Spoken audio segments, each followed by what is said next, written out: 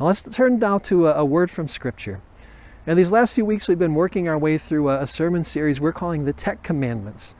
Each week we're looking at the new technologies that are changing our lives. We're looking at the internet and cell phones and social media and asking how are these technologies, how are these new ways of communicating changing the world around us and sometimes even changing us? How can we use these new technologies without losing our souls?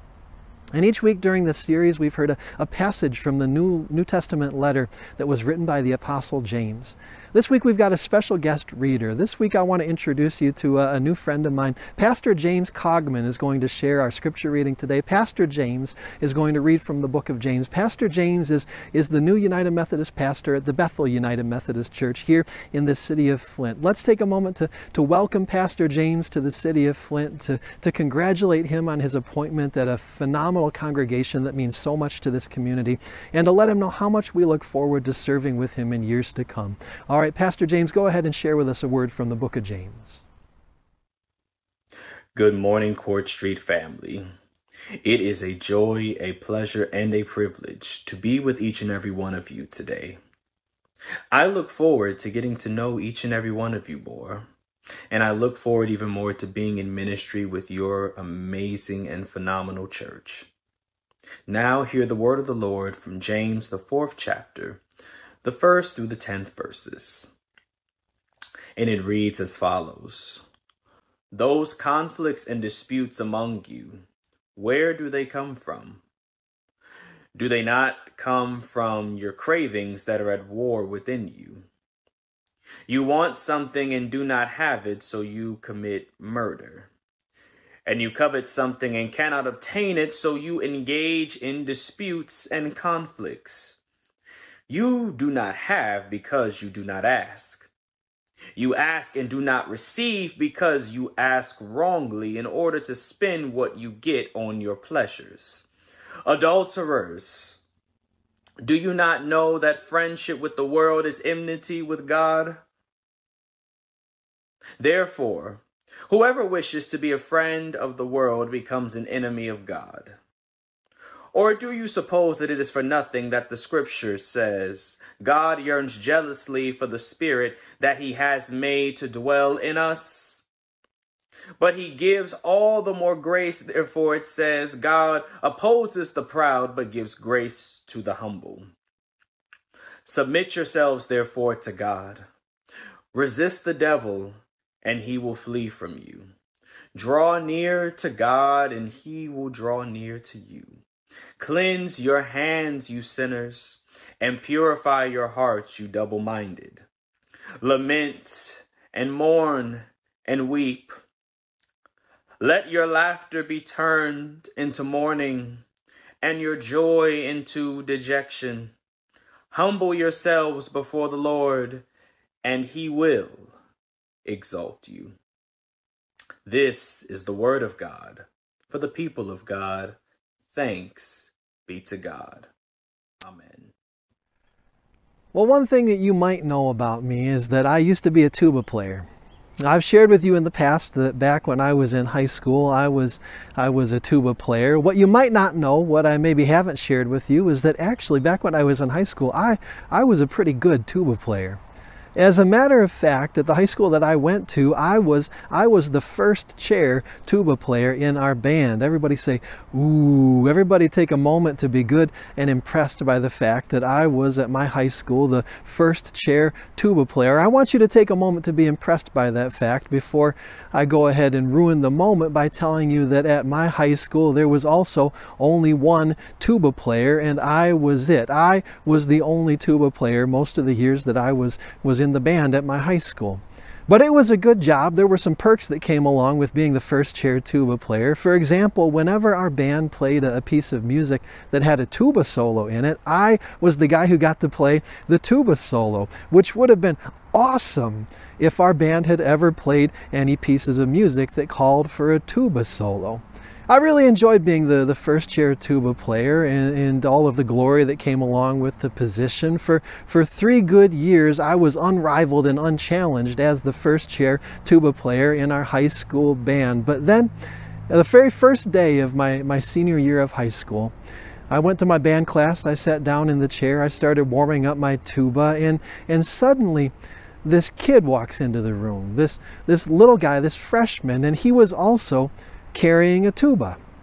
And he walked over and he sat down beside me. He said, "Hi," he said, "my name is Stevie and I play the tuba too."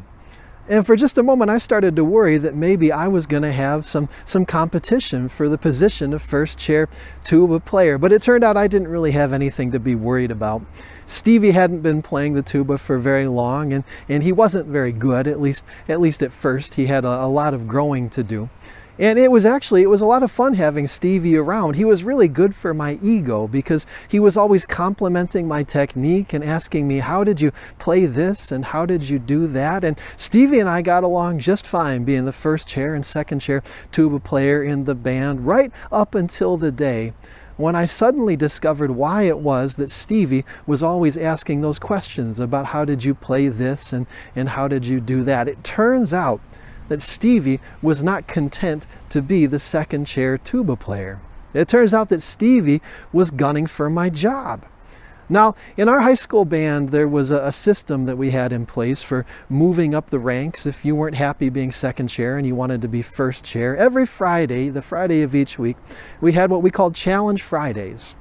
At the beginning of band class, the band director would ask, "All right, is there anybody who would like to issue a challenge?" And then anybody in the band could raise their hand and challenge any other player for their chair.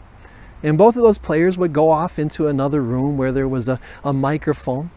And then they would both play the same piece of music, and we couldn't see them, but we could hear them over the speakers in the band room. And after they had both played the same piece of music, the whole band, everybody in the band would vote on who played it best. Was it player A or was it player B? And then they would come back into the room and discover who had won the challenge. And I will never forget the day that the band director said, "All right, is there anyone who would like to make a challenge today?" And Stevie raised his hand.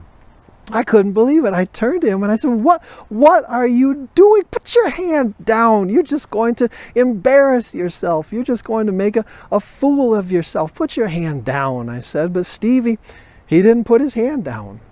And so we both took our tubas and we went off in the other room, and he played a piece of music, and then I played that same piece of music, and I played circles around him, and we came back into the room and discovered that I had thoroughly trounced him. And then we sat back down in our first chair and second chair positions, and I turned to him and I said, "Well, I hope that you learned your lesson. I hope that we won't have any more of this foolishness. Let's just be done with this. Pretend it never happened." But Stevie wasn't finished.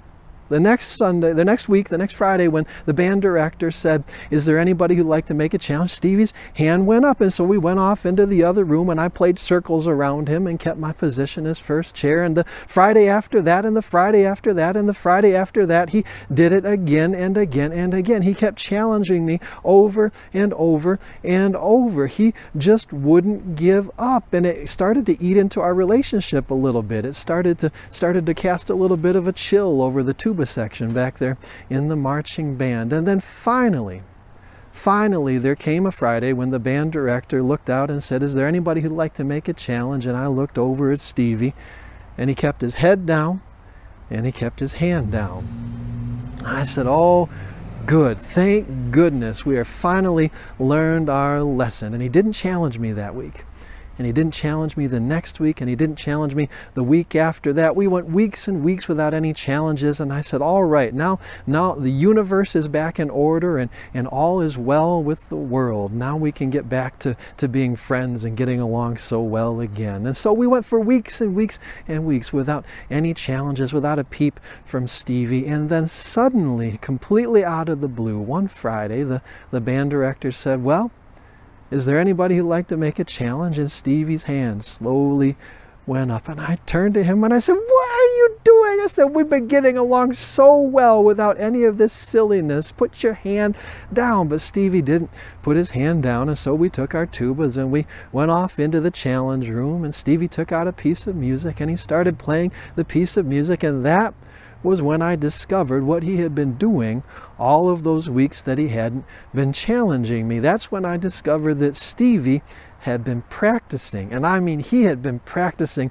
like a fiend. He had been practicing this one piece of music over and over and over again until he was able to play it flawlessly, and that is what he did that day. He played that piece of music flawlessly, and as I listened to him play, I started thinking to myself, you know, I could actually lose this challenge. I might actually walk out of this room and not be the first chair tuba player anymore. When Stevie finished playing, I picked up my tuba and I started to play the same piece of music, but I was a little bit panicky, and nerves started to get the best of me, and the best I could manage was a mediocre performance. Even so, it was a shock when we walked into the band room and discovered that Stevie had just narrowly won the vote. He had just narrowly won the challenge. I wasn't the only one in shock. Everybody in the band director was in shock, and people started applauding. People started congratulating Stevie and patting him on the back, and he stood there in front of the band just beaming with the biggest smile on his face, just soaking up all of this praise and adulation. And as I looked at him standing there smiling and basking in the applause of the entire band, something twisted and lurched inside of me. Some petty and bitter and resentful thing twisted and lurched deep down in my soul. And as I looked at him standing there with that great big smile on his face, suddenly all that I wanted to do was to wipe that smile off of his face. All that I wanted to do was to put him back in his place. And then it occurred to me that there was a way that I could do that. And so before the applause had even died down, while Stevie was still basking in his moment of glory, I very slowly put up my hand and I said, and now I would like to use my challenge. And the smile evaporated from Stevie's face, and I could see fear in his eyes. I could see that he had not considered that I would be able to challenge him back, but those were the rules. Everybody got one challenge every Friday. And so we turned around and we walked back into the challenge room, and then I flipped through my music folder and I looked for a piece of music that I knew had been giving Stevie trouble all year long. I pulled out a piece of music that I knew he had never quite been able to master. And then I played that piece of music, and then Stevie stumbled his way through that piece of music, and we walked back out into the band room and discovered that I had easily won the challenge, that the balance of things, the order of the universe had been restored. We walked back to our chairs, and in that day it was as if something broke inside of Stevie. He never challenged me again after that day. Well, of course, I graduated from high school, and Stevie stayed in the band, and so after I left, he got to be the first chair tuba player for 3 years, and he really improved. He really grew into the job, but no matter how much he improved, no matter how much better he played, he never quite managed to escape from my shadow. Every time he would play, people would say, "Boy, Stevie really is getting better, isn't he? But do you remember that Peters kid? Boy, he could really play the tuba." A few years later, I was with some high school friends, and we were telling stories and we were reminiscing about our high school experiences, and suddenly I happened to think of Stevie. And I said to my friends, I said, "Do you remember that little guy? You remember Stevie, that guy who was always trying to steal my chair? I wonder whatever happened to him." And it turns out somebody did know what had happened to Stevie. And I have to warn you, this is where the story is going to take a dark turn. Well, this story isn't going to have a happy ending. Well, just a few days after he graduated from high school, Stevie suddenly collapsed. And he was rushed to the hospital with a brain hemorrhage, but there was nothing that the doctors could do. That day, Stevie died. He never got to go to college. He never got to play in the University of Michigan marching band. He never got to dot the I out on the field in front of a crowd of 100,000 people. High school was all he got. High school band was all he got. The tuba was all he got. Now, sometimes I hear people say, "I don't have any regrets. If I could go back and live my life over, there's not a single thing that I would do differently." And I got to tell you, I have a hard time relating to those people. Because when I look back over my life, there are plenty of things, plenty of moments that I regret. There are lots of moments that I sure wish I had a chance to do differently. And as I look back at my life, I realize that most of those moments, almost all of those moments, were moments when I let the spirit of competition get the better of me. Moments when I let that twisting and lurching and resentful and petty and bitter thing in my soul take over, and I got so caught up in winning that I lost sight of who I was hurting, who I was destroying with what I said and what I did. And that spirit of competition, that twisting, lurching thing that causes us to lose sight of what's really important and to hurt people and to destroy people, that's the spirit, that's the demonic spirit that the Apostle James is talking about in today's scripture reading. Now, 2,000 years ago, the Apostle James, the brother of Jesus, looked around the church, and as he looked around the church, this is what he saw. He saw all of these people who were always arguing, always in conflict with each other, and James started wondering, why are the followers of Jesus always arguing with each other? Why is there so much conflict in the church? And then suddenly it came to him.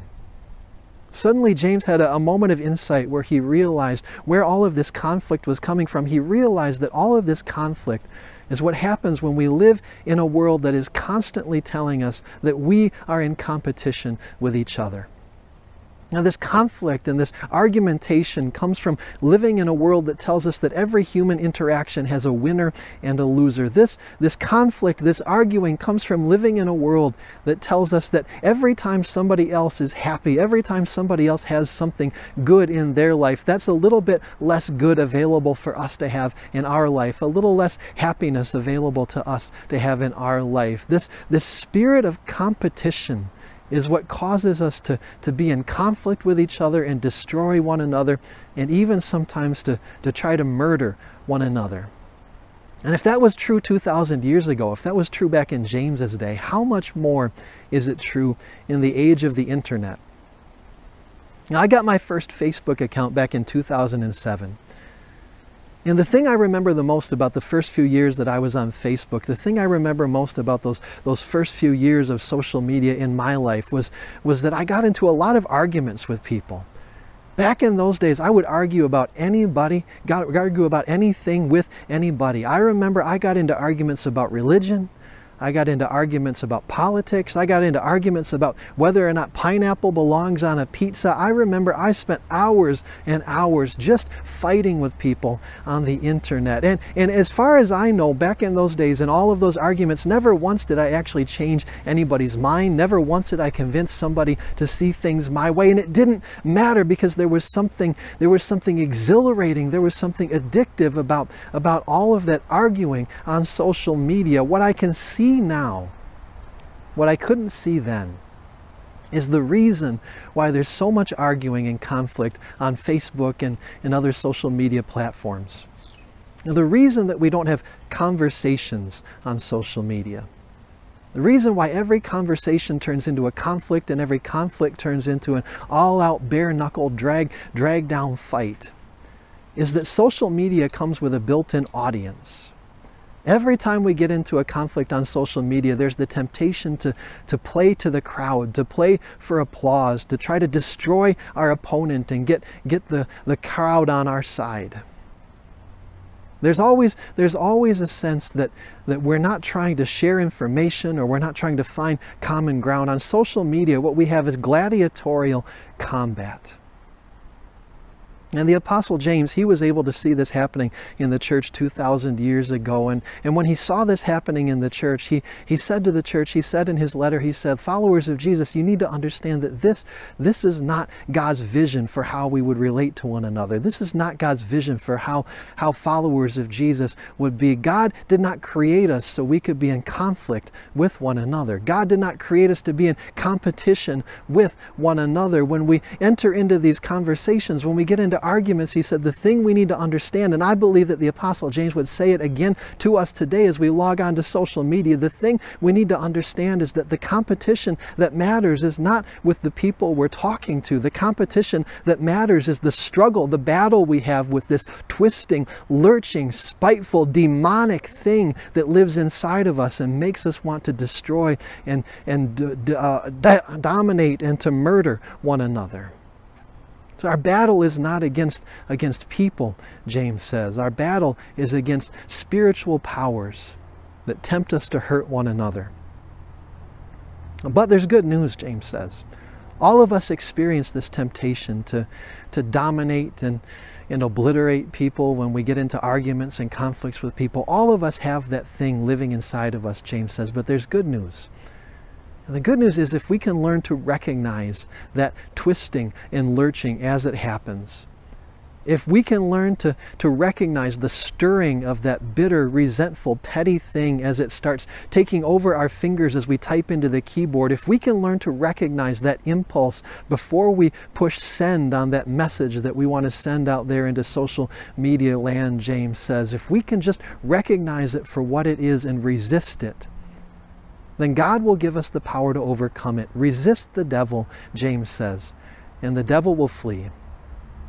Now for me at this point in my life, resisting the devil, resisting that twisting and lurching and petty thing looks like not getting into arguments with people on social media. You know, these days when I'm on social media, when I'm on Facebook, I see people say lots of things that make me angry, lots of things that cause that twisting and lurching thing to stir up inside of me. But I also recognize that if I engage with that thing, if I let that thing take over and start getting into fights with people on social media, the chance that I'm ever going to actually convince somebody is vanishingly small. And the chance that I'm going to say or do something that I will come to regret is almost certain. And so these days, instead of engaging people out in the open where there's a temptation to play to the crowd and score points and lob zingers, instead of doing that, when I want to enter into a conversation with somebody, I invite them to have a private conversation. I send them a personal message. And I've discovered that the messages, the conversations that happen away from the eyes of the crowd, where nobody is clapping or hooting when we score points against each other, those conversations are so much better and so much different in quality than the ones that happen out in the open where we're fighting with each other like gladiators. And of course, sometimes that can be frustrating because sometimes people don't want to engage. They don't respond to those invitations to conversations. Sometimes we have those good conversations and still I don't convince anybody to see things my way, and that's okay.